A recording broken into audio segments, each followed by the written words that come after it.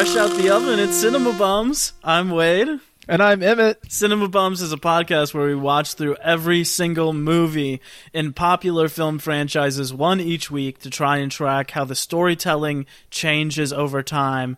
Today we are concluding our mini-series, Unforgettable, covering all the films written by Greta Gerwig.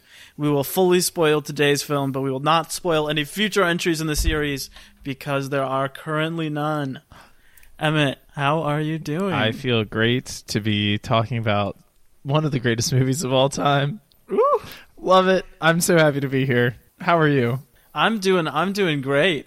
How do you feel about finishing our second series? Astounded, honestly. We spent so much time on those X-Men, and now we've just breezed through these Greta Gerwig movies, and it felt like I like movies again. What is this? It's not like a chore. It's fantastic.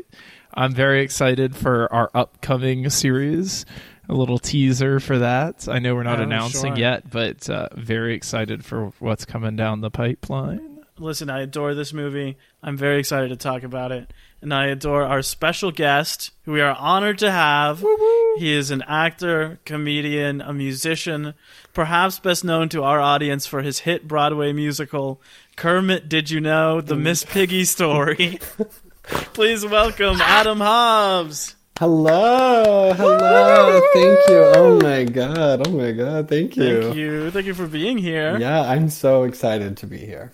How are you doing today? I'm good. This is also one of my favorite movies, so I'm thrilled to talk about it. Hell yeah. So you'd seen this movie before? I have, yes. I saw it around when it first came out. I saw it in theaters, and then I've seen it 3 or 4 times since then. Have you seen any of the other Gerwig movies? I've seen Lady Bird, but that's all. How do you feel about Lady Bird and young Saoirse Ronan? I really love Lady Bird. I saw... Oh my gosh, what's her name? Saoirse The mom. Laurie Metcalf. Laurie Metcalf. I saw her in the play Hillary and Clinton on Broadway, and I just really love her. So her as the mom was great. So, and Saoirse Ronan is delightful. Which one was she playing? Hillary. I saw that in Chicago when it premiered, but there was no one notable in it. I thought it was okay. Yeah, it was an interesting play. The vibe was interesting. I saw it was her, and then John Lithgow played Bill. That's cool. Wow. Yeah. I saw it before he had written Doll's House Part 2 and was set for life. So it was kind of when I saw it, people were like, oh, who's this guy? Okay, interesting. Cool. Yeah. Oh, wow. I think the big name actors kind of made me enjoy it. It was just oh, this is so cool seeing these people act, Okay, today we are talking about Little Women, as we mentioned. So just setting the scene a little bit here. This movie is based on the novel written by Louisa May Alcott. It was first published in 1869. Wow. Nice. The original book is separated into 2 parts, which were published as separate books originally, a year apart. It's about these 4 young sisters growing up in New England in the American Civil War. And so the first part is them as kids, as they're sort of dealing with their father being away at the war and fun childhood things and fights.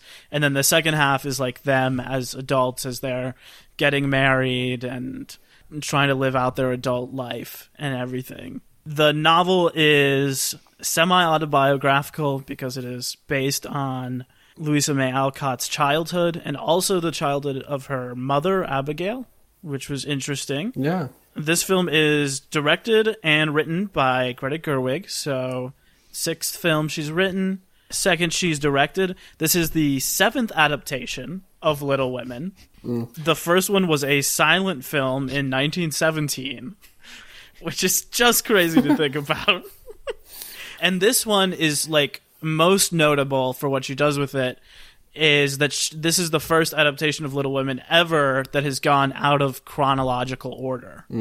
So she has kind of interspersed bits from part 2 with bits from part 1, and you watch like both of the books play out simultaneously. Are you telling me that Greta Gerwig is the only person who fits the Venn diagram of people who have both read Little Women and watched Quentin Tarantino movies?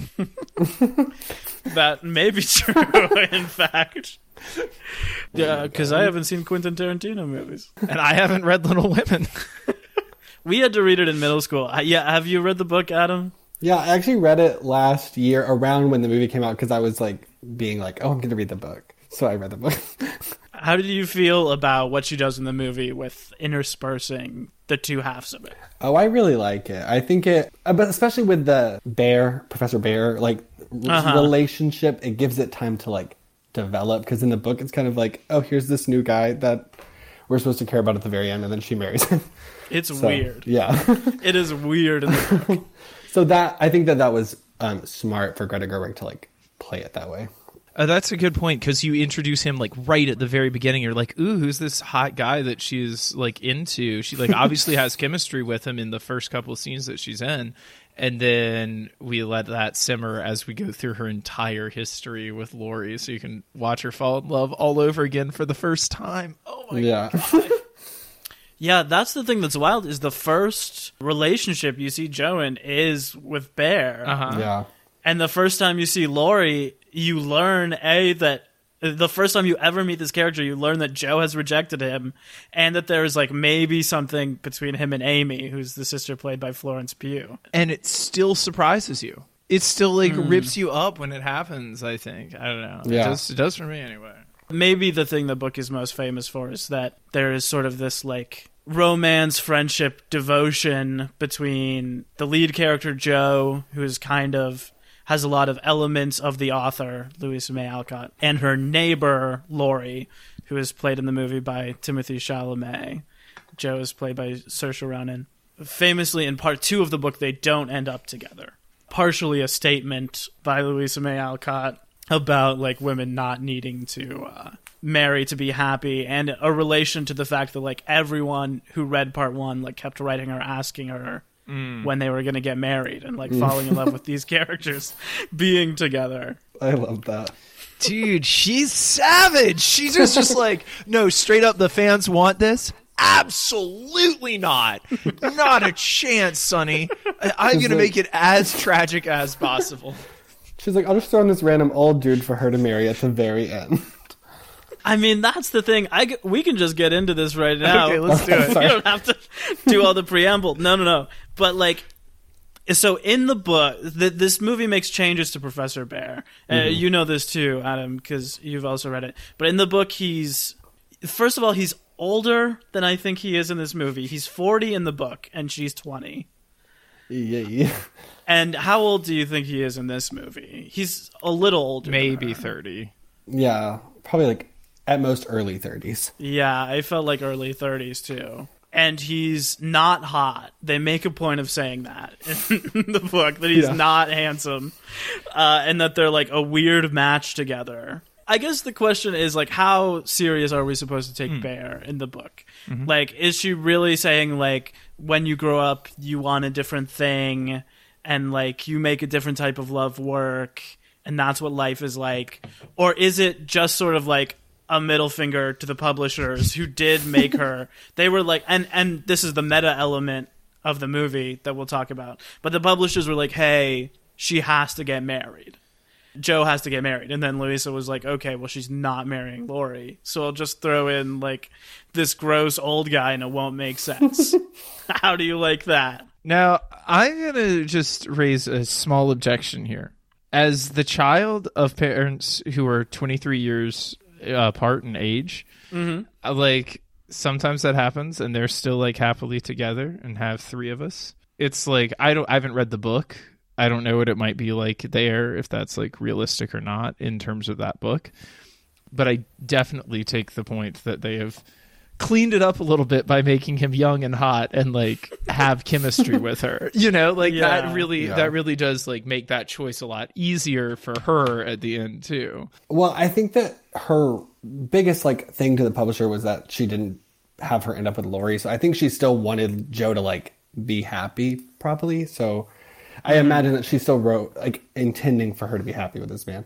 I also like to think that like Bear to me is someone that stimulated her intellectually, and that was what she connected with more, because like Laurie and her were just like friends and like grew up together and they had that close bond, more like siblings. But like with Bear, it was like he understood her intellectually and like thought of her, saw her for her like intellectual worth, I guess. Yeah, that's a good point. To your point, Emmett, it does show them being happy at the end of the book. It just does say like they're a weird match. Yeah.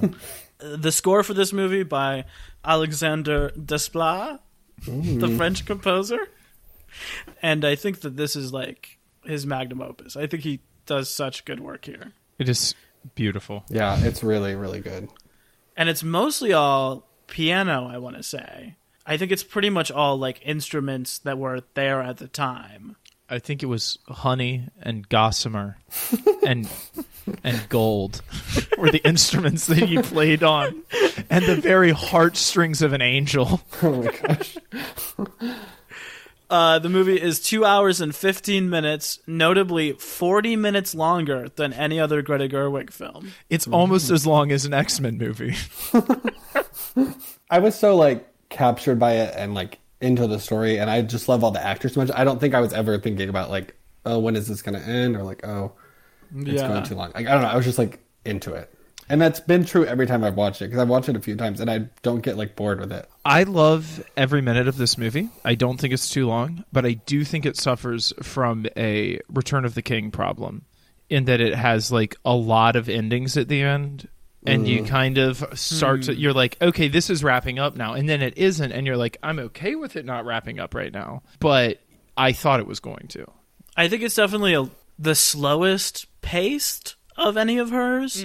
But I think it is still pretty quick paced. Like there are still so many scenes in this movie. It is so quick paced for like a historical looking movie. You know, like for a movie set in that time, it's very quick paced. It has the feeling of a 2019 movie. Just like, I think that's kind of like what's really cool about this, is that she's like, oh, what if I made a good movie but just took this content as the basis for it, as opposed to being like, let me do my 5-hour PBS miniseries on this thing. Little Women also, like, I love Little Women, but it can easily be very boring. Like, it can be done in a very boring way. So I think like the fact that she did it and it wasn't boring is a tribute to like her talent. Yeah, and one of the other big things that people talked about a lot is that it's very like contemporary rhythms of dialogue. Like all of the dialogue is period, and a lot of it is taken from the book, but sort of like the way they've overlapped a lot of it, and like the speed at which it goes is very modern. But who's to say if it's modern or not? Like, isn't that just how people probably really talk, and we only think they talked that way because of literature? And, like, because of this weird conception of, like, the record that we have of that. Yeah. And, like, audio recording wasn't very good in the early days. So if you were recording things, you needed to be very clear on, like, who was speaking when. This movie was released December 25th, 2019. A Christmas Day movie released by Sony Pictures. She really made it. The big leagues. When this movie started and there were all of like the actual studio logos, I felt such a swell of pride for her. Yeah, seriously, it's like, finally make that bank. Like, yes, she deserves every penny of whatever she made for it. Speaking of, this film had a budget of $40 million. It needed to make about $80 million to break even, which is what Lady Bird made, $80 million. Wow. It ended up making $220 million. So, legit. It was, according to Deadline, the 24th most profitable film of 2019. Wow.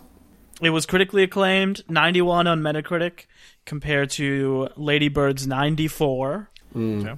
Okay. It was nominated for 6 Oscars: Best Picture, Best Actress for Ronan, Best Supporting Actress for Pugh. Oh my God! Please give it to her. She needs it. Which seems like a joint Oscar with Midsommar. Like, I feel like for her having sure. both of those in 6 months is part of why Yeah.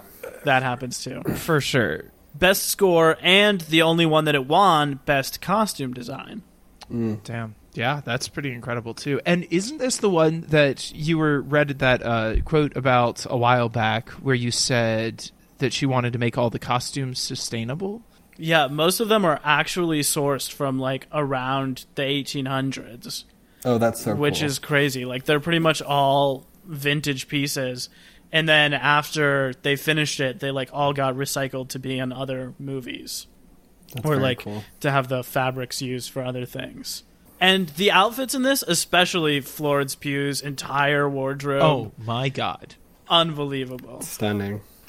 The black dress with like the gold patterns on it. But let me talk about Florence Pugh for a second. One of my favorite actresses now. After this movie and Midsommar, and honestly, I think it's just her face is so expressive. There's something going on. She's very funny. She's very crazy. I think it's a joy to have her in this film. She does that thing where like this character would be so hateable if it wasn't her playing it. It's like this, you're like, you do not want Laurie to go off and marry this sister who has like done all of these pretty horrible things to Joe. And yet it's her. And when she looks at him, you know, and you're just like, oh my God. Ugh. Trying to humanize that character is a lot of what this movie does. And like also a lot of what the structure does. When you read the book, it's like she's the annoying sister, and then she burns the book, which is like unforgivable.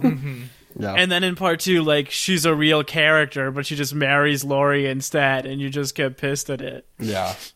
But like in the movie, you meet her and Laurie first, and you also meet her as an adult first, so you know that she doesn't end up sort of like how she is Yeah. as a kid. I love everything in this movie, but I think that like all of the Paris scenes with her and Chalamet are my favorite. They're so good. Yeah, I agree. She's wonderful. And I think that the setup that like Greta Gerwig did with like starting there was really smart with that storyline too. And like letting us, even though like Joe is a protagonist, it kind of gave Amy like her protagonist moments of like seeing what she wants and like how she's getting it and seeing her journey and her growing. Like you even see like her as a kid, you're seeing how much she loved Laurie like from early on. And When she's making the cast of her foot to give to him, to show her nice feet.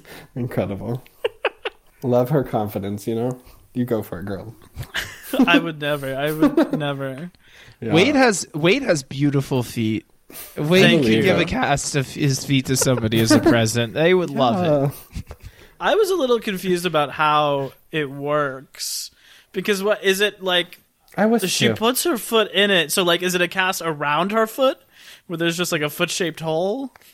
No, so what she would do is she would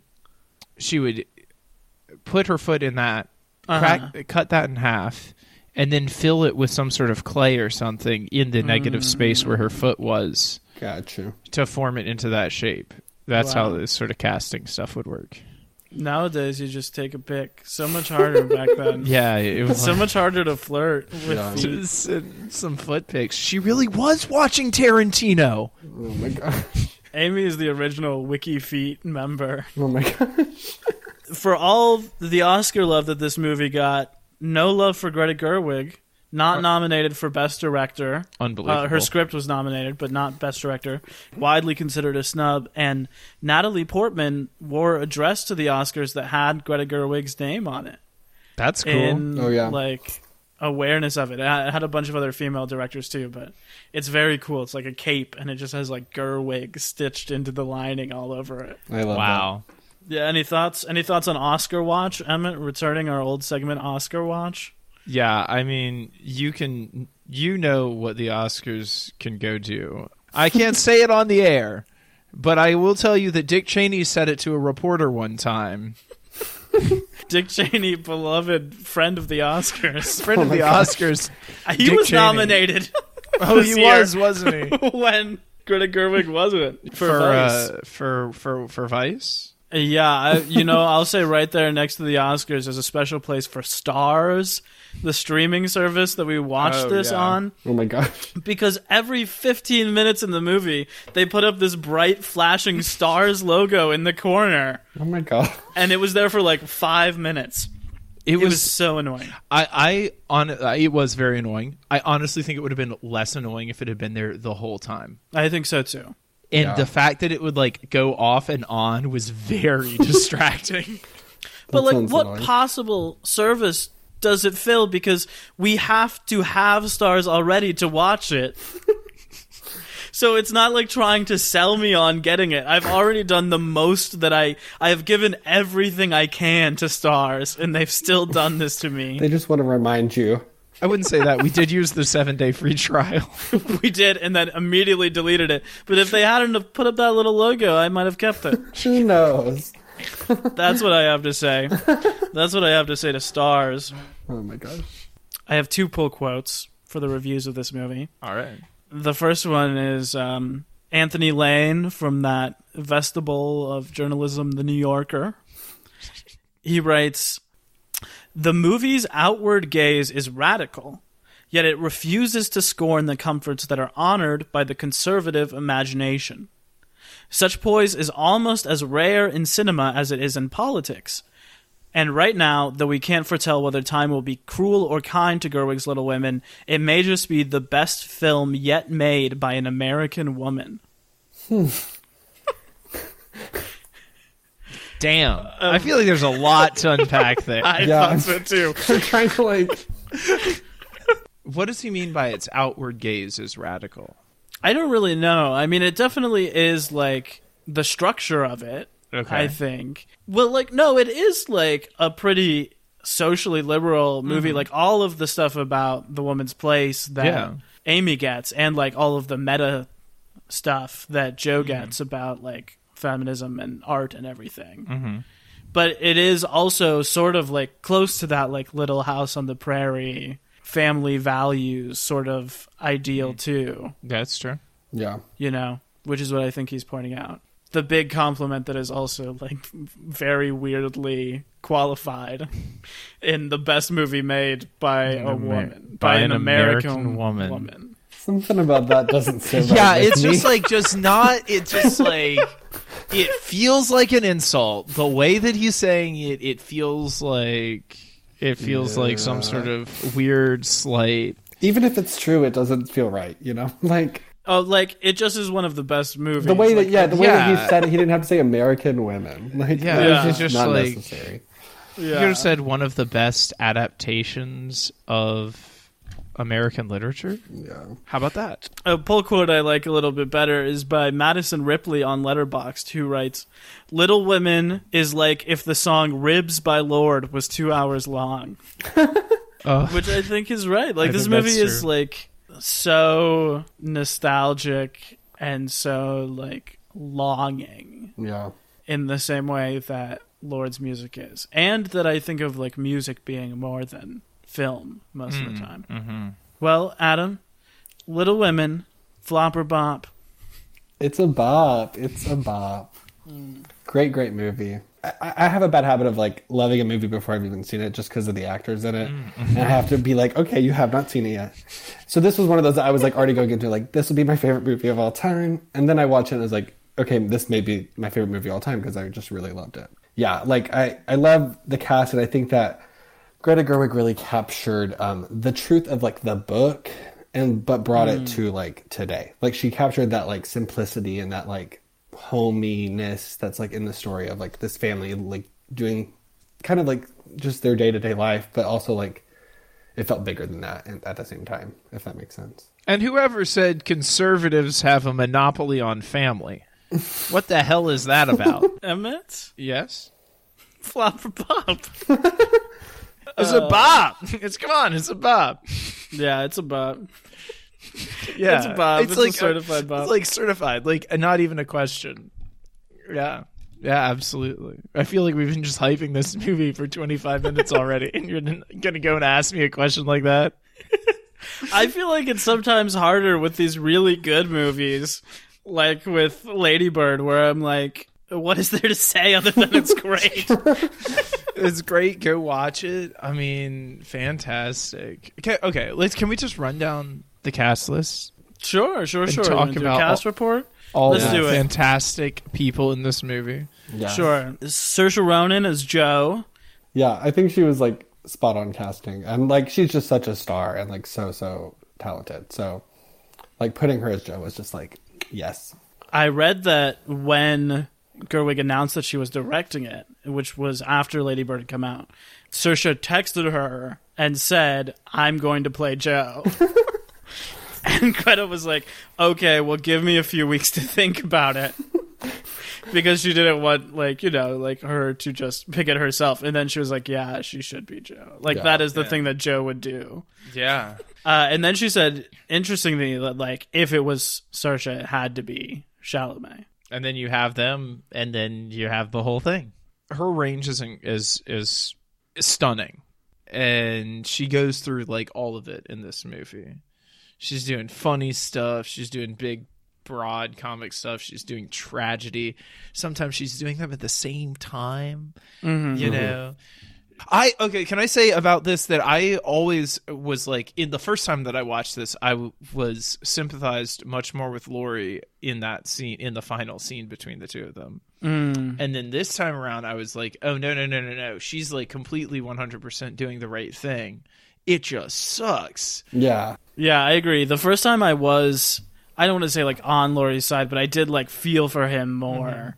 And then the second time I was just a little more like, it is the right thing. But like, it still is so sad. It's still such a sad scene. It was, well, let me say, both times we watched this together in theaters and then watched it the other night. I've only seen it twice. But like, both times, the last 90 minutes were just waterworks. Yeah. All the way through. Yeah, it's like it gets 30 minutes in, you start crying, and you might stop intermittently and to laugh at some moments, but you're probably just going to be leaking the rest of the movie. It's so I mean, sad. I'm the type of person that like if a movie wants me to cry, I'm crying because I cry at anything. Like I feel that sadness is there, and I'm like, okay, I'm crying. And so this movie got me good. I mean, kind of interesting because some adaptations do use different casts for the two parts, and you can definitely you can kind of tell when they're doing the old stuff that they're the same age and they're like playing young a little bit.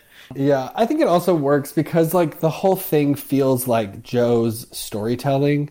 So like it doesn't have to be perfectly like the realism of that. It can just be like these are her sisters and she's thinking of them and like remembering the stories but like of them now in a way. Like Yeah. when Florence Pugh's in the school, I'm like, these are like children, and she's like a grown woman in the middle of the class. Yeah. But like, I don't even care because she plays it so well, and like, it's just fun. That's true. But I definitely like for a moment was like, so those are like 12-year-olds. Florence Pugh's like, a grown woman. Yeah.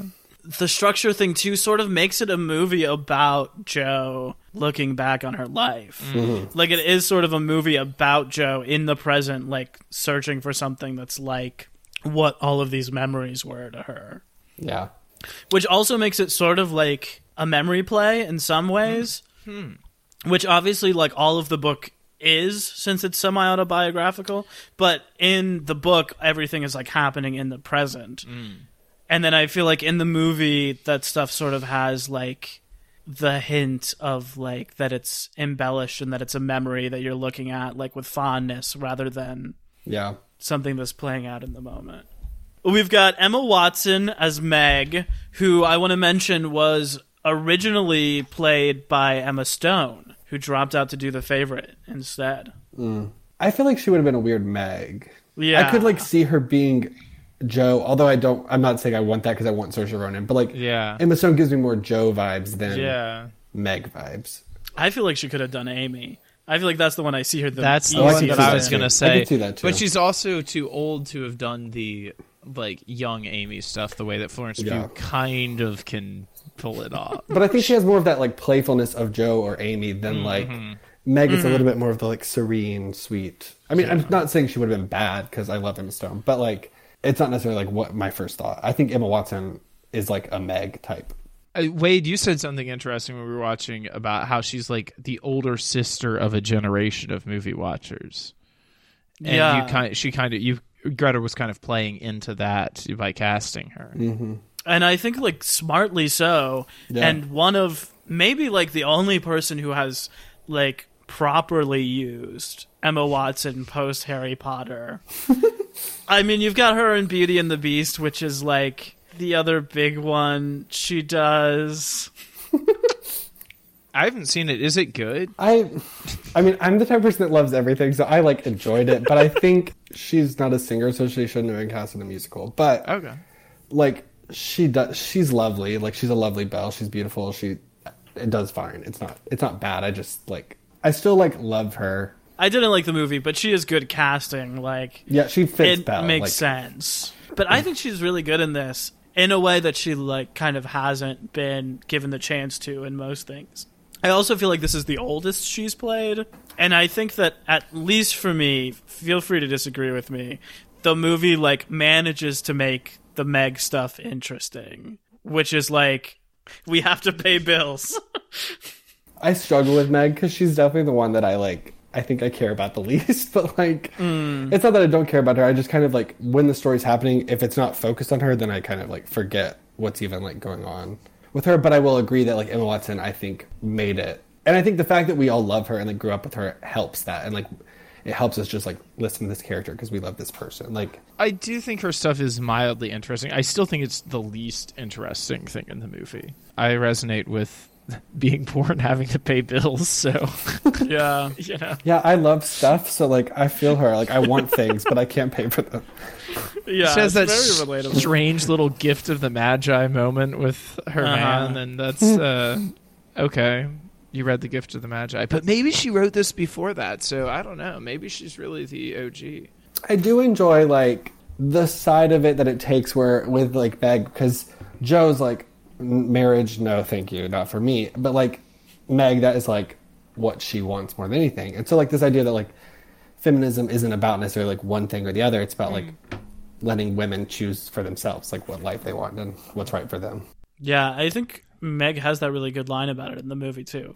She's like, just because my dreams are different doesn't mean they're, or like different than yours doesn't mean they're not like important. You know, that kind of bounces back to that girl from Lady Bird, who's her friend, who they're talking about how she wants to just stay in Sacramento and raise kids. Oh, yeah. You know? Mm-hmm.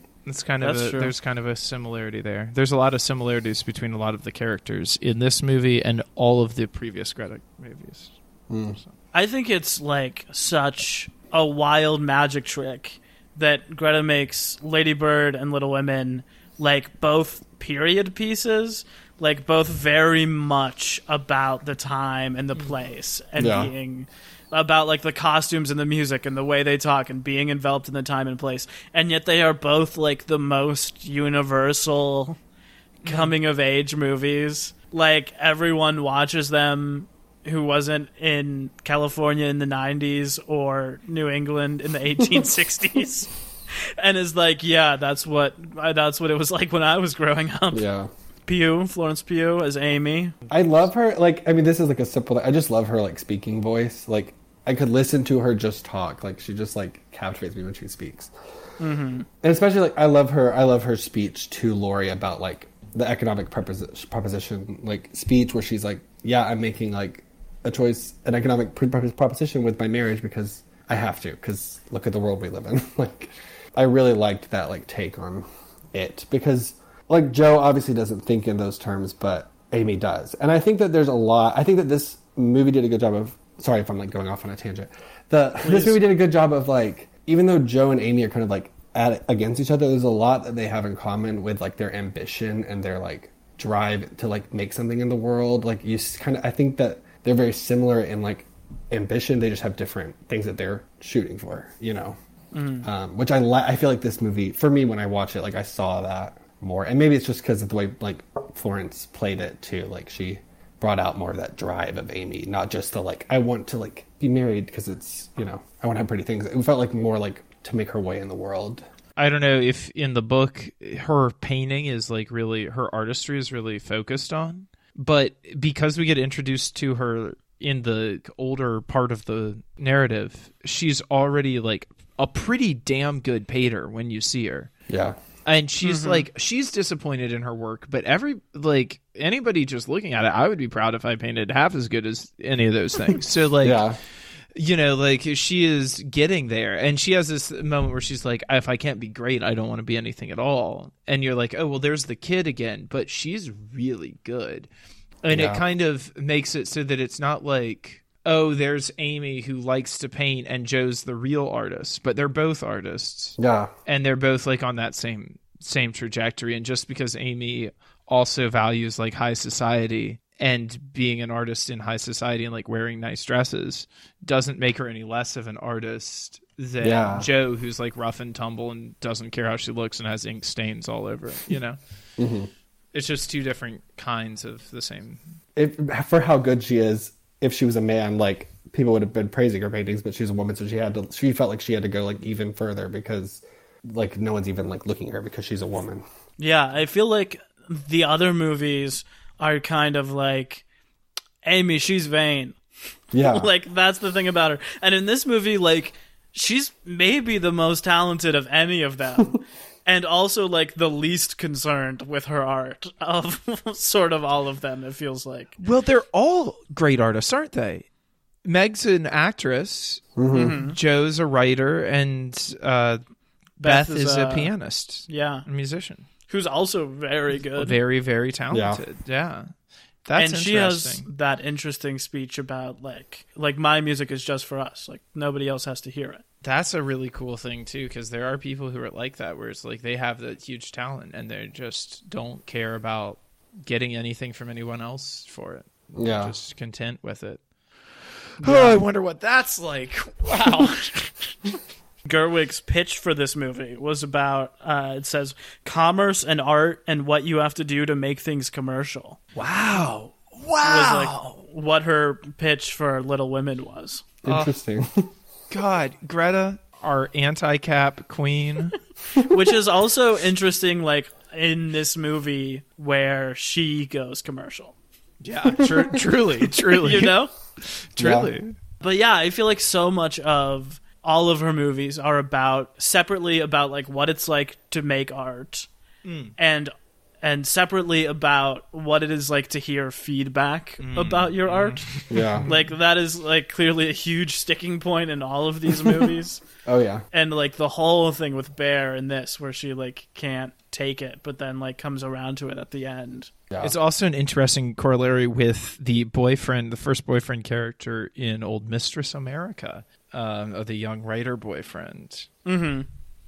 Who gives her feedback that she doesn't like and maybe isn't good, but in this movie a similar character gives better advice. When he first started giving advice, I was like, shut up. And then I was like, oh wait, he's okay. Because at first he's like, it's bad. And I'm like, that's not criticism. Yeah, but he did get further into it. So I was like, okay, I'll give him a second. But first I was like, shut your mouth. I was like so mad at him. And then I was like, take a breath, Adam. Like, it's okay.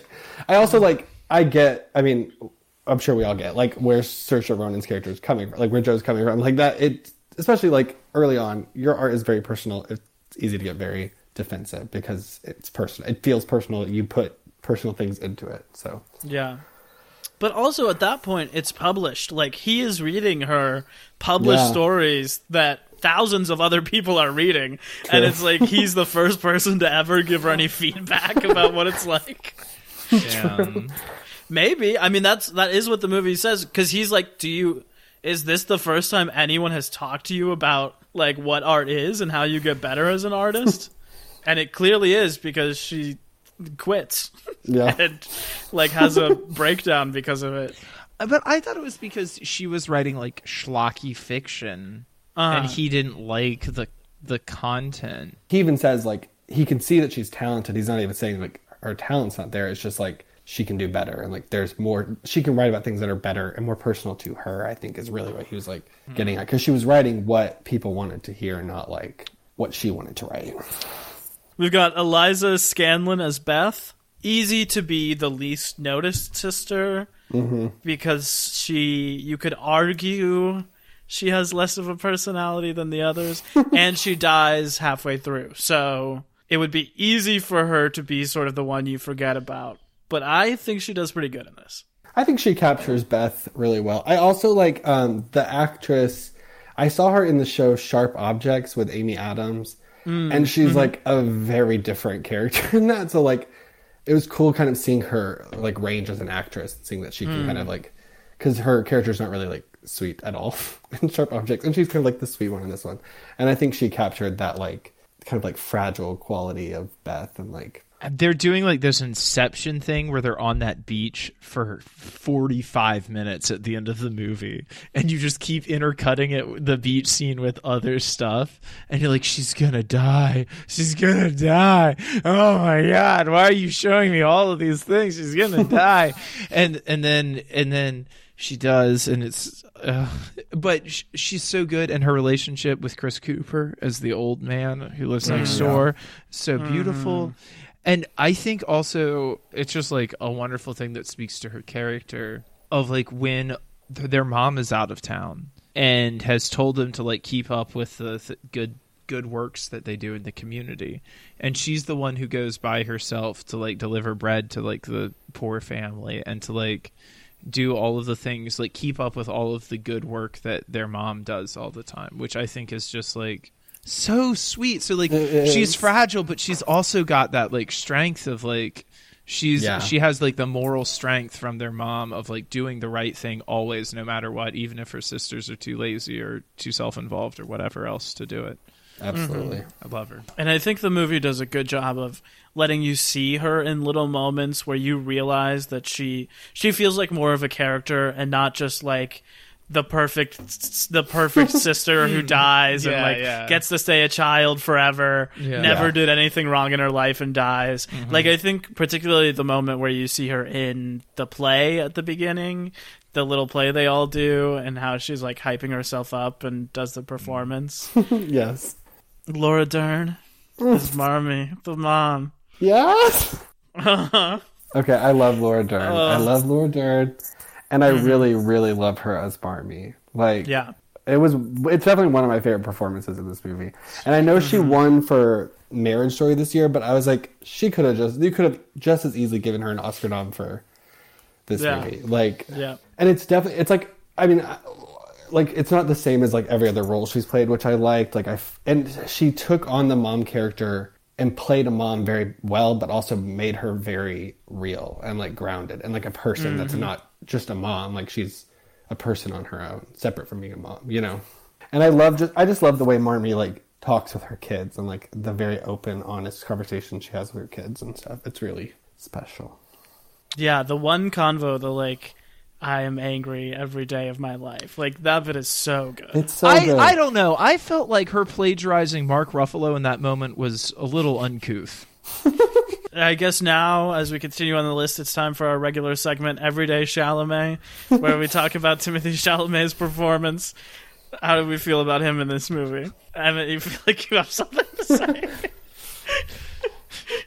Breaks my heart every time. Every day, and it would never be too much. How could you have any more hurt puppy energy and also look like a sly fox and also be out there having a like romantic relationship with 3 out of the 4 sisters and possibly their mother? Yes, the mom. I was going to talk about that. He is laying it down. Yeah. Oh my God. It's just like when he sees Amy for the first time in the park and he's there with the scarf and she like sees him and you're like, oh, you know. And the scene on the hillside where she's just tearing his heart out in front of his eyes and he's like just pleading for everything. And the moment when he's walking away and she turns back around and he turns back around and the look on his face like, oh wait, she's not really gonna do it, and then she does. Incredible. Yeah, I think he does a great job. I think he captures that youthfulness really well, and like the fact that I like feel so much pain and like sorry, like so much sadness for him when Joe like rejects him, and then and like also the scene where he's like talking to Amy at that party. I want to like actually murder him. I want her to murder him. When he like grabbed her arm, I was like, kill him. I was like, end him right now. But then I'm like, oh, but they're so sweet. So it's like he does that. He brings the like because there's times where Laurie is like a jerk in this movie, but also like you sympathize with him and you understand that like he's young and he's learning and he's growing and like hopefully grows up to be better. Like, yeah, I feel like the movie does a really good job of like presenting all the angles with him without passing judgment on him. Yeah. I feel like here's the deal with this. The first moment he walks into that house, he falls in love with the family, and he falls in love with the idea of a warm space. Like, we know he doesn't have a dad, he doesn't have a mom. He just lives there with his sad old granddad, who's like a very sweet man, but probably not great company, you know, like to have all the time. And harsher on him than he is on anyone else. Yeah, exactly. And he comes into this warm space, an all-female space when he first enters it too, and is like, no, this is like warm and caring and loving, and like this is everything that I need. And I think it's more for him, it's less about Joe and more about like the whole environment. And like that makes me really sympathize with him, and that makes me really sympathize with his change and decision to marry Amy. Yeah. Because he wants to be part of that family. And I think it's really sweet for Joe and him too, that they get to be family still. And they do get to like continue to be together, but just not that way, because that's not the way they're meant to be together. A lot of adaptations of Little Women, I feel like, center Joe so much that it's just like everyone else and how they relate with Joe. But this movie like really gave everyone their own like separate life away from Joe. Like you even see scenes where Joe's not around and like what's going on with them without Joe. And so I like that like they all were people with like a story and with something like to say and something that they were going through. And I see that with him, like with what you're talking about where he first comes to the house. It wasn't even about Joe in that moment. It was about him and like him wanting this. This is like the closest I have ever seen anyone come to Leo and Romeo plus Juliet, where he's like so just like angelically beautiful and like emotionally available in every scene. But I think he has like so much more depth in this movie than young Leo or most sort of like young heartthrob characters get. Yeah, he's really really good. Meryl Streep as Aunt March. It's pretty incredible that you get this far down the list and they're like, oh, and also Meryl Streep. She's also here. I was saying this to my boyfriend when we watched together. I was like, she barely stands up this whole movie, and I like to think that when she signed on, she was like, I'll do it, but I'm not standing. Like, she's like, I will be sitting down the whole time. Because she's either like on a couch or like in a carriage. She's like, oh, I'm sorry, you can't afford walking Meryl Streep. You can only afford seated Meryl Streep. Exactly. I love that she's pretty much like just comedic energy in this. Yeah. Like they're like, we're gonna get Meryl Streep, but she's like sort of just going to play the comedic side character. I know, I love it. And she does it because Meryl Streep always shows up to work, you know? The other thing is so many of these characters, it's easy to be like, they're just a trope, right? Like, it would be so easy to play the aunt as, like, just old and annoyed. But, like, you totally get where Meryl is coming from. Yeah. Well, and there's this fascinating whole bit where she's like, yeah, I didn't ever get married because I wanted to have control of my money and, like, wanted to... And you have to get married because you can't be poor. But... I didn't have to do that because I was smart. Yeah, she's like not suggesting marriage because of the social, like, that's what's expected, but because, like, she is like, money will make you, like, you can do more with money. Yeah.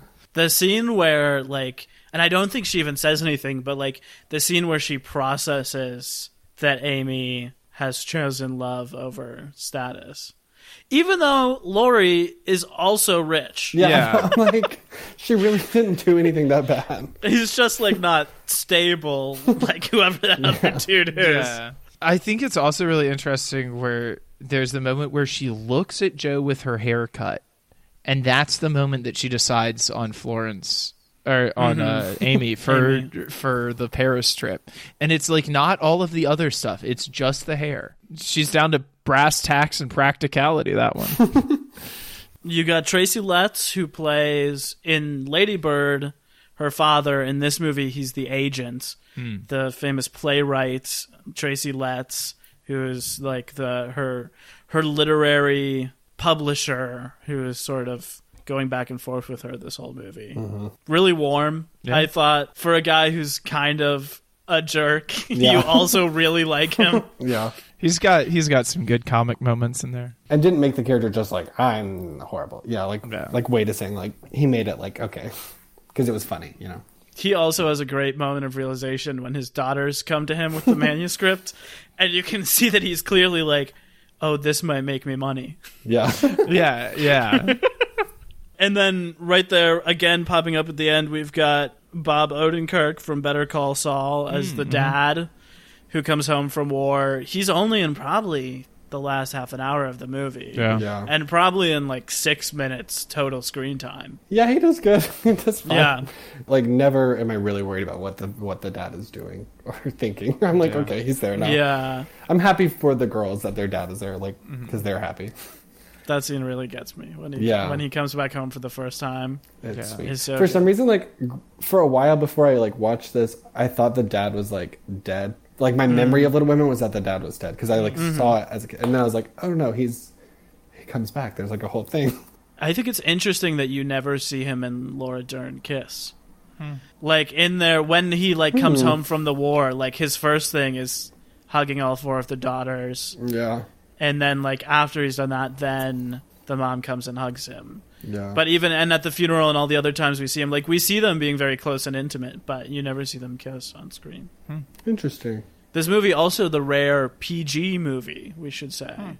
Almost no movies are PG anymore, because kids' movies are G, and then, like, everything else is PG-13. As we move through these last couple, I'm just going to group them into our regular segment, Greta Off Without You. Oh, yeah. In this segment, we look at all the suitors in the movie and say which of them we would date in real life. Let's count them down. We've got Chalamet as Laurie, Okay. and we've got Professor Bear from the end. We've got Meg's husband, John Brooke. John Brooke. James Norton is John Brooke. There's that, like, weird fop that Amy is going to marry. Oh, yeah. Who you see for 30 seconds of this movie. There's that guy, too. I want him. I guess we could mention Chris Cooper as the eligible grandpa if we wanted to. Oh, my gosh. Just Wow. throwing him in there, too. That's a tough one for me. I honestly think for me, at least with this movie, I would go with Bear. I like the smart boy, you know, the intelligent one. But I also know that, like, high school me would have been in love with John Brooke. I would have been in love with, like, that kind of awkward, but, like, classically handsome. Like, that kind of whole, like, deal was me in high school. But I think now I would go for Bear more. I think I would do exactly what Joe does. And get my heart stomped on by Timothy Chalamet. And then retreat into the warm and loving embrace of Bear.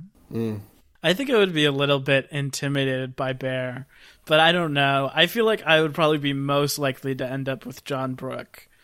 Although, after seeing the movie, like, if I knew what I know now from seeing the movie, probably not, because that's not really what I'm trying to do. Yeah, right?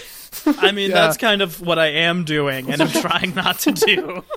See, I think I would want to be with Bear because I like being, like, the dumber one. It makes me feel like I like someone else being smart for me.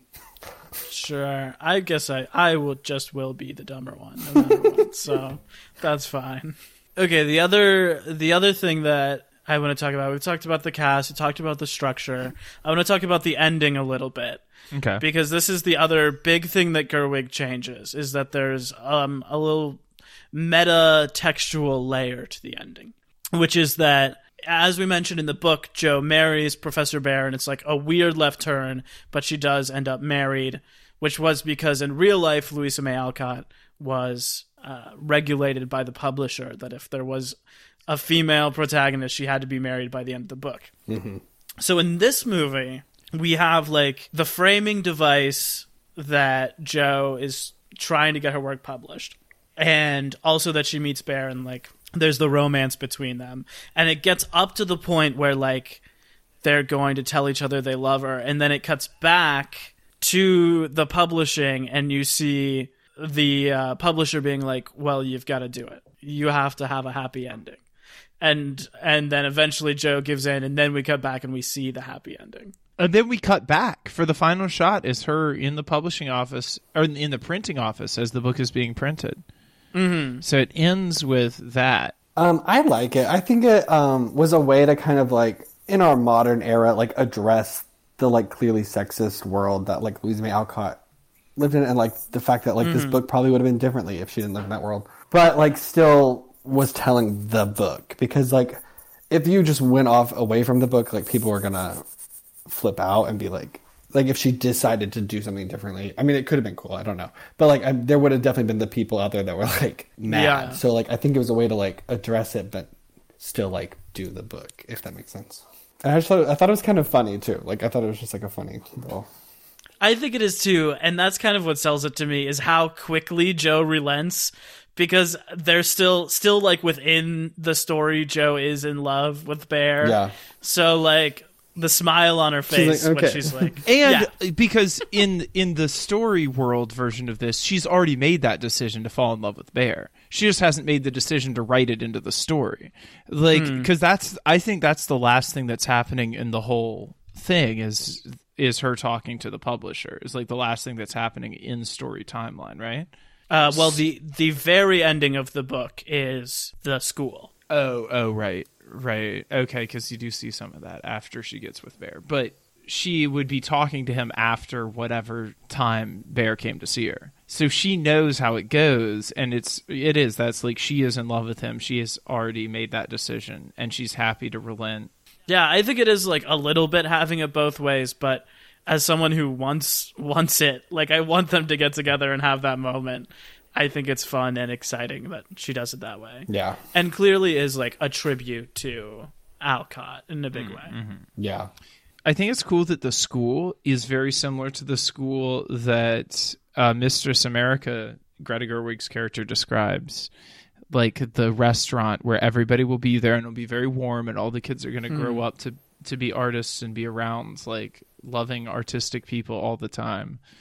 And it's like that's that same dream followed through on. It's also how Colin Trevorrow's planned Star Wars Episode 9 script ends, with Rey on like a lush plains planet teaching a Jedi school with the help of Finn and Poe.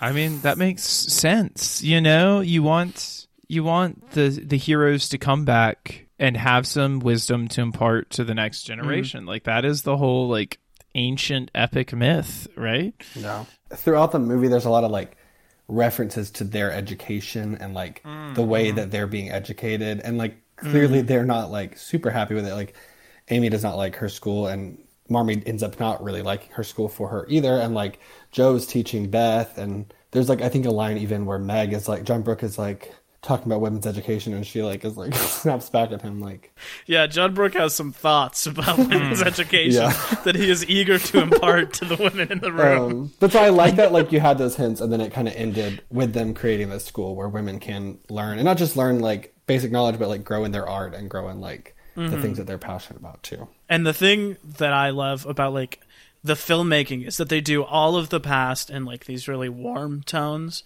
and they do like all of the present, the entire movie in like these cool blue tones. Because it doesn't like tell you when they switch back and forth. That's just like kind of what you have to be like not even paying attention to, but picking up on just like which world you're in. And I love that it's only when they get to the school that it becomes warm in the present. Yeah. It isn't getting her artistic ambition fulfilled when she gets the book. And it isn't like getting the relationship and the love with Professor Bear. It is like when she finally attains that higher purpose that she wasn't even like actively pursuing the whole movie, you know? Oh, I love that. Like that's the thing that sets her free. So cool. Yes. Oh, wow. Well, the movie made me cry. Now you're going to make me cry talking about the movie. Great. I adore this movie. It's one of my favorite movies ever made. I can see how like if you weren't into it, it would be a little bit of a slog, because it is like so sincere and so nostalgic, and I like go so hard in for those things. Yeah, same. But like if you weren't into it, it is like 2.5 hours of 3-minute scenes that are like played straight. Yeah. But okay, and that would be annoying if the acting wasn't incredible. Yeah, and that's like true. everyone is serving 100% of the time. It's like they're giving it everything you need. There's like a whole parade of emotions on everyone's face. Yeah. I mean, I do see how, like, I understand why the PBS miniseries of this would not be something that I could sit through. I watched it. How was it? It's been a minute. I watched it like a year ago, I think, because it was kind of trying to do this thing of like taking that world and then bringing it to the modern world, but something didn't like mesh for me. It like felt kind of like two separate stories were being told, and it was just a little weird. But there were some really good actors in it, and like it was still entertaining. It wasn't bad. It's just like there was something that, especially because I think I watched it after I watched this movie, so like I was watching it being like, oh, but Greta Gerwig's movie did this, which was better. I remember being a little disappointed when it was announced that she was doing Little Women, because I was so into Lady Bird. I was like, can't wait to see what she does next. And then they were like, Little Women? I was like, really?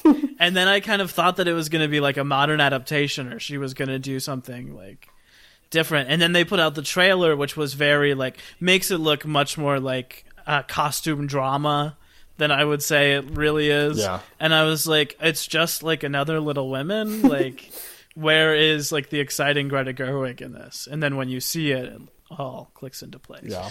This was the first Greta Gerwig movie I ever saw. I had never read Little Women, so I had absolutely no context going in other than that we were all going to watch it and that Saoirse Ronan and Timothée Chalamet were in it. And I was like, well, that's enough. You know, we passed through this interesting phase in like the 2010s where there weren't movie stars. I mean, there were people who were famous, but there was like no one who you would go and see a movie because they were in it.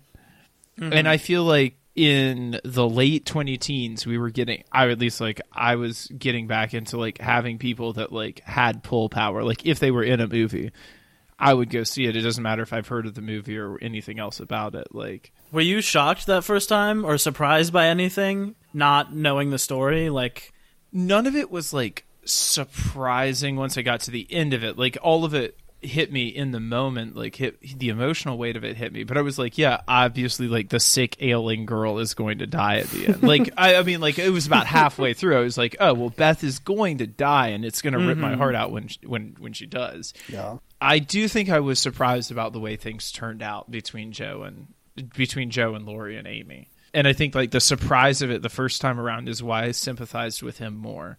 There's a lot of Little Women adaptations where it's like when Laurie and Amy like get together, it's like, wait, what just happened? Like, it's like, hold up. So this one like gave us like their relationship more, which I enjoyed. there is like the real sorrow of losing Beth, and like that scene of Laura Dern crying without the audio like destroys me. So, especially because they do that where she had like come down that other time and Beth was right there, and then she comes on that time and you just see Laura Dern's face and no one's there, and it's like it hit it. Yeah, I was like openly weeping in that theater.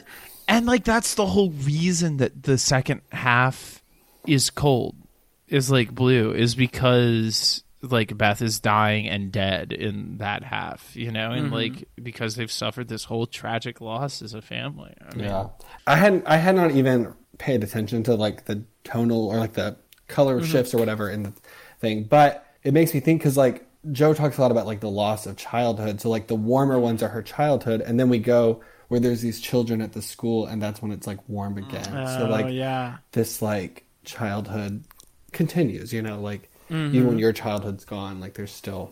And the thing I love about the Beth thing too is that like the scene immediately after she dies has her in it. Yeah. Because they flip back. So it's like you immediately, even though Beth is dead, like you immediately are spending time with her again. Yeah. Which I think is like some other statement it's making too. I also, about, I mean, and that's so true of memory too, because don't you like, you know, you do still like have people with you who are no longer present on the earth, and some like especially right after people die, you do remember them very often and very intensely. You know? Yeah.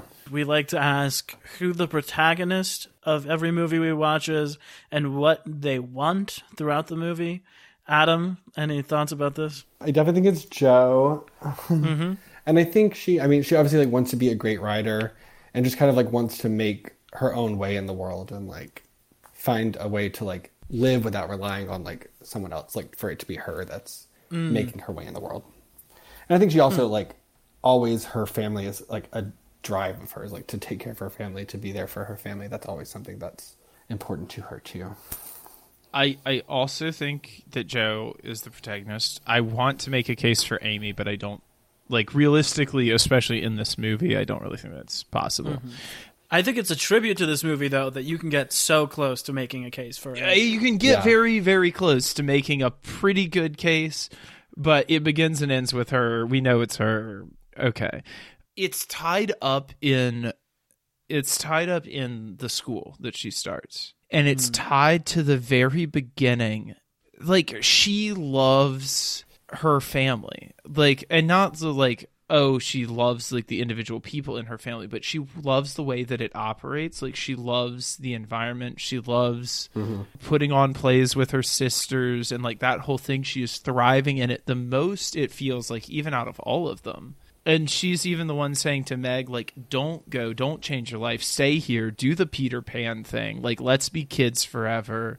Let's, like, continue to, like, do this thing where it's just the four sisters living together forever. It feels like she's trying to prolong her childhood for a lot of the movie.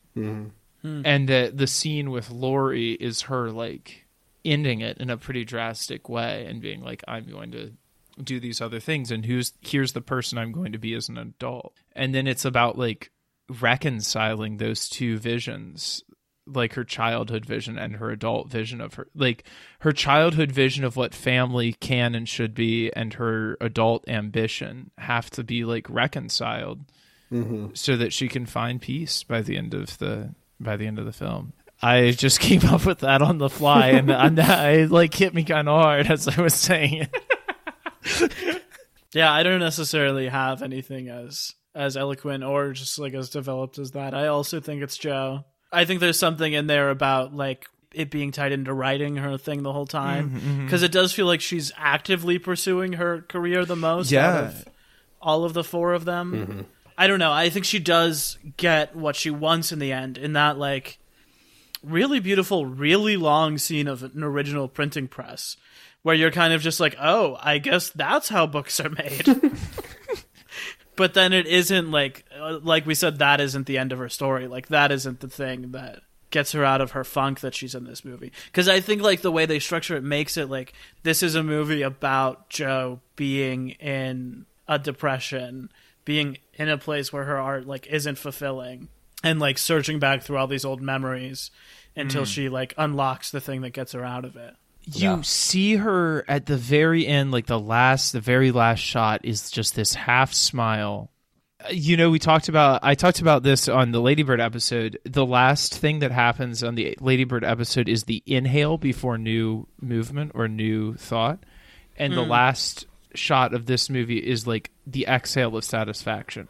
And it's, I just think, like, paying attention to the breath, especially in an actor as good as Saoirse Ronan and a director as, like, keyed into an actor as Greta Gerwig. Yeah. You know? So if Jo is our protagonist, then we have to ask the question, who is our MVP? Who is our favorite character other than Jo in this movie?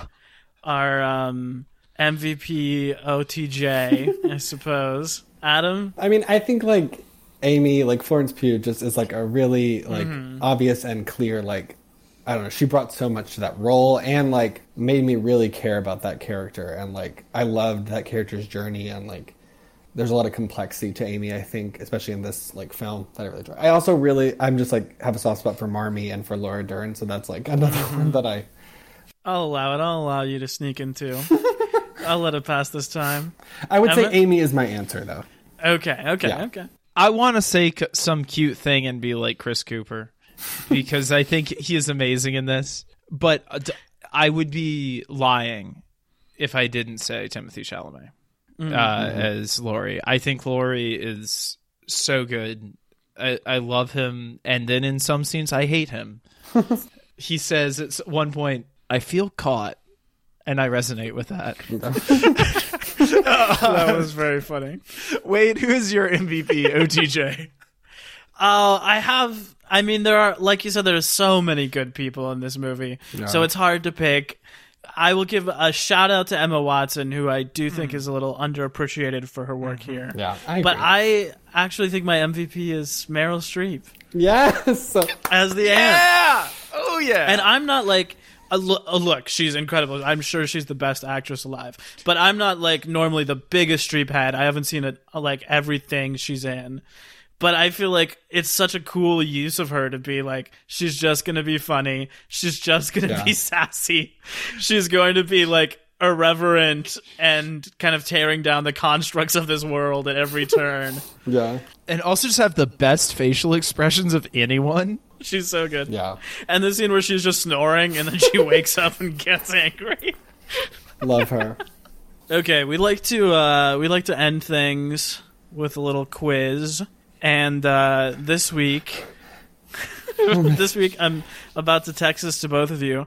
We're all going to play the BuzzFeed quiz. Which Little Women are you? Oh my god. We're going to find out. So don't skip ahead. We're going to go through this together, and we're going to figure out which March sister from Little Women. If you want to play along at home, this is on BuzzFeed from January 2020. These 7 simple questions will reveal which Little Women sister you're most like. Before we start, do you have any feelings about which Little Women sister you are? I strongly do, and I do not want to reveal it. Yeah. Okay. I think I know who I am. I mean, for me, it's between 2, but like, I think I know who I am. Who do you think? I think I'm either Amy or Meg. Like, I just like things, and I like good. I like feeling secure. I definitely as a child was more of an Amy. I was a little bit of like a brat in some ways. So. I feel like you're a lot of a Joe too. That was the first one that came to mind for you. And I also think you have a little bit of Beth just for being so sweet. Oh, thank you. That was my first. I guess I'm all of them. My first 2 feelings for you were not the 2 you thought you were. Oh. So I will let you know I guess that. we all, like see ourselves differently than other people see us. I want to be Joe, so I'm scared to say that I am that because like that's who I would like. Like when you're young and you're like reading Little Women, you're like, I want to be Joe. But like, but then in reality, we're all Amy's, I feel like I've got a little bit of Joe, but I also think I have a lot of Meg.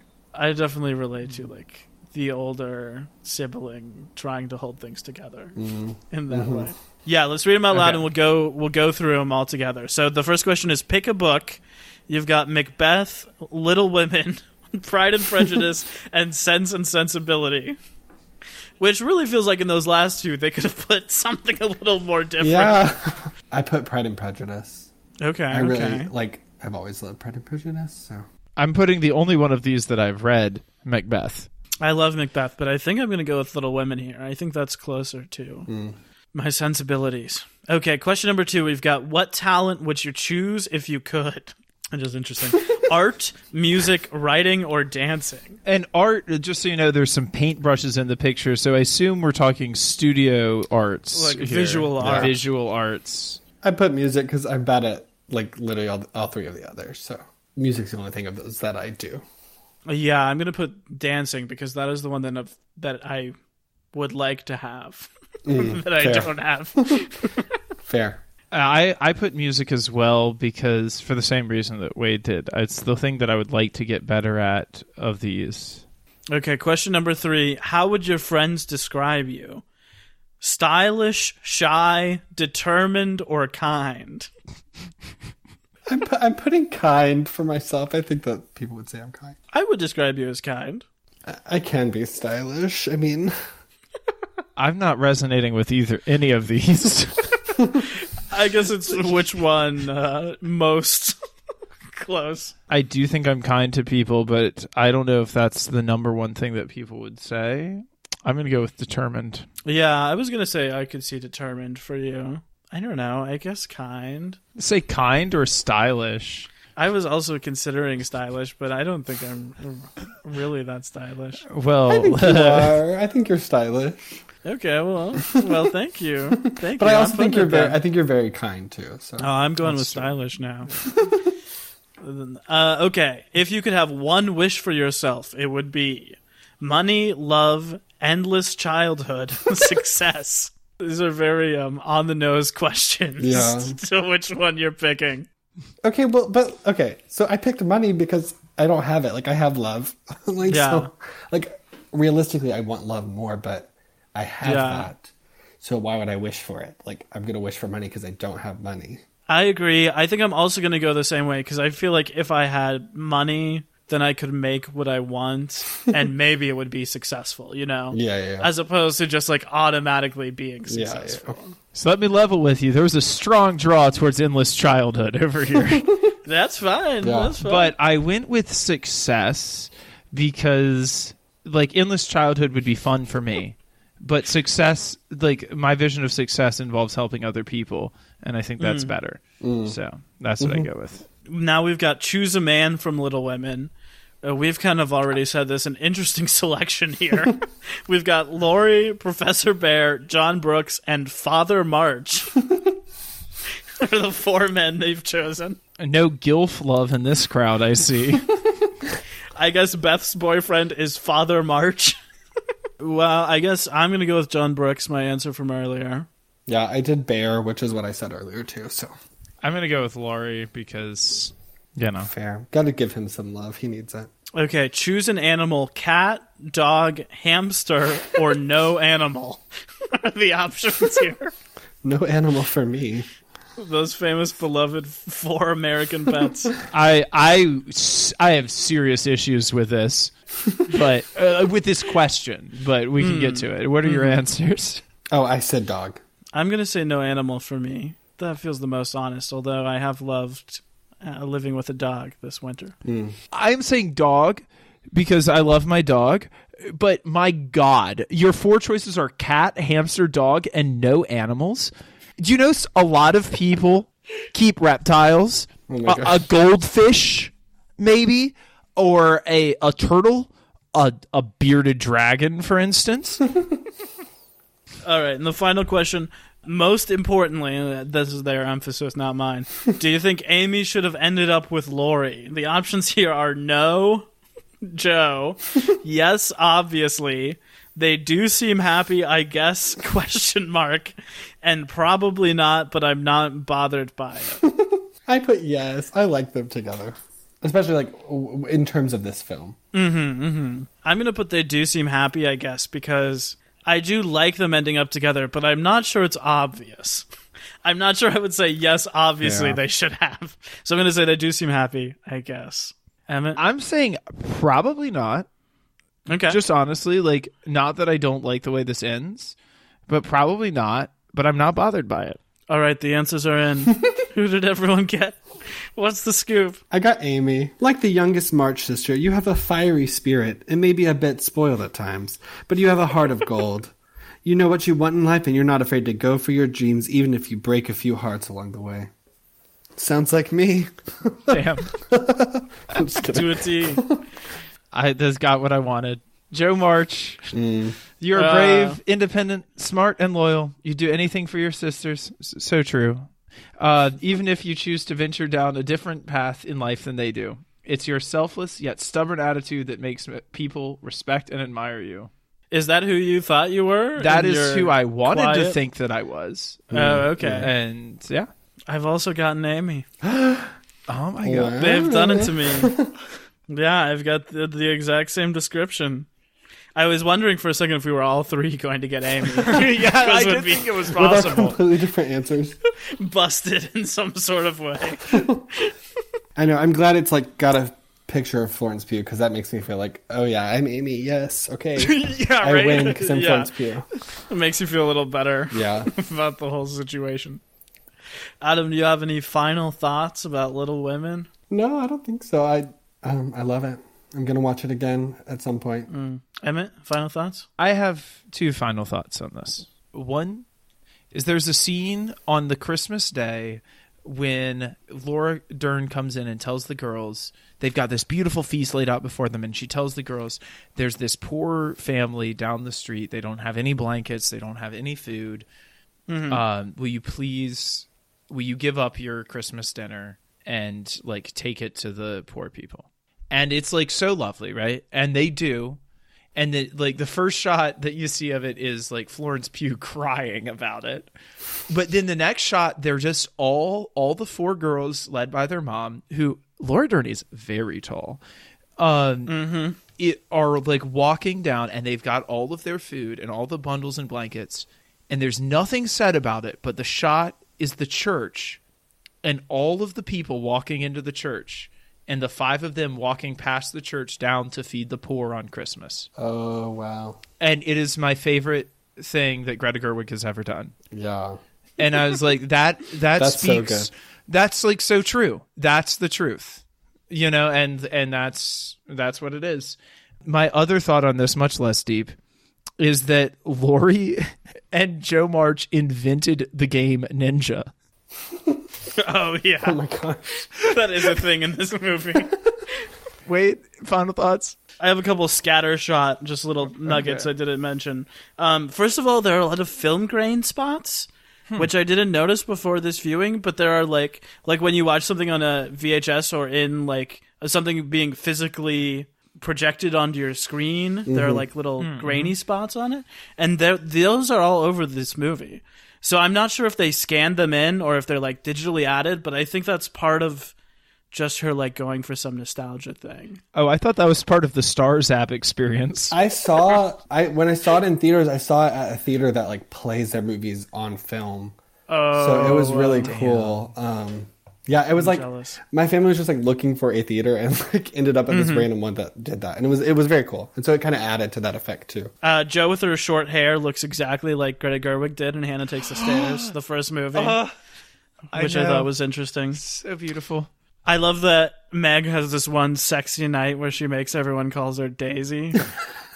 And in the moment, she's like, let me have this fun night. I'll never be bad again the rest of my life. And then she names her daughter Daisy at the end, which I thought was a bold move. But I was into that. And she names her son Demi. Maybe we should stop throwing things in the ocean. This was something I think this happens in Lady Bird too, or in Mistress America, one of the two. There are both like a moment where a character passionately like destroys their art by throwing it into the ocean. Oh my gosh. We don't need to litter. Yeah, you can burn it. Yeah, save the turtle. Wait, don't burn it. That's also bad. Save the turtles. Just throw it away, I guess.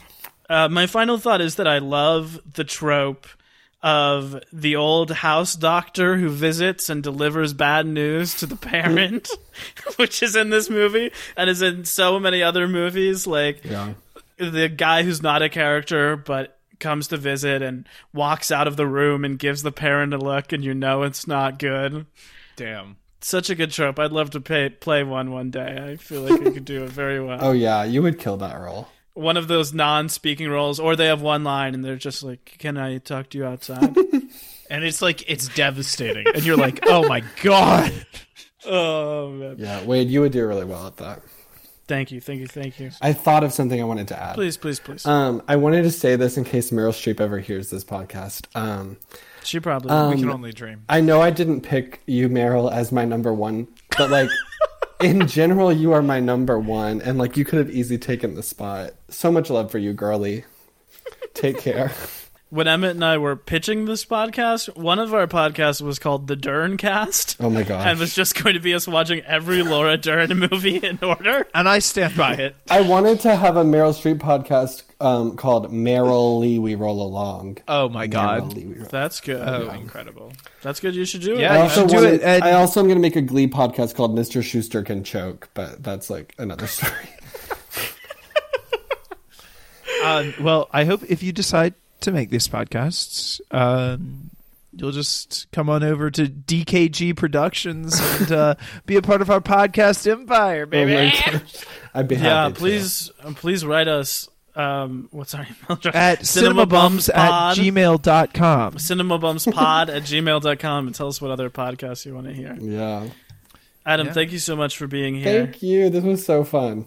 So lovely to have you on. Oh. Do you have any projects you want to plug? Anywhere that people can find you online? Anything you want to say while you're here? You can find me on Instagram. It's at Woodward_Adam. You can also find me on TikTok. It's at Miss Piggy's Gay Assistant. And I'd be happy for you to give me a follow. Thank you, guys. Well, I guess that just about does it. We're gonna be back on Friday, where we're gonna be announcing our next series. I seriously cannot believe we've already wrapped this series up. It's incredible to me. And I also can't wait for Greta Gerwig's next movie, whatever it may be. Yeah, you know what? I was gonna say that on the other one, but we can just say this now. And this might not come to fruition, but what she's been signed on to work on for the last little bit is a Barbie movie. A live-action Barbie movie starring Margot Robbie. Oh my gosh. Directed by Greta, written by Greta and Noah Baumbach together. That's the best thing I've ever heard. It's one of those movies that has like been in development hell forever, because there was a version of it with Amy Schumer. Okay. That was like trying to get made for a long time and then just never happened. But like this one came together, I think, around the time this movie came out. So hopefully it will become real and they'll shoot it as soon as it's safe to again. You know, Please. late stage capitalism strikes again. Yeah, but we'll be back on Friday to talk about our next, and then we'll be back next Tuesday. And that's it. We love you guys. Bye. Stay frosted. Cinema Bums is a production of DKG Podcasts. It is created and produced by Emma Temple and me, Wade Lawrence Holloman. I also edit and mix the podcast. Our theme music is by Zane Holloman, who you can find on Bandcamp, and our show art is by Autumn Beckner. Our social media is managed by Laura Bennett. If you like what you hear, please tell all your friends, and leave us a 5-star review on Apple Podcasts, the 2 best ways to spread the word about our work. You can also follow us on Instagram at CinemaBums or email us at cinemabumspod@gmail.com. Don't flake on us. We'll be back next week.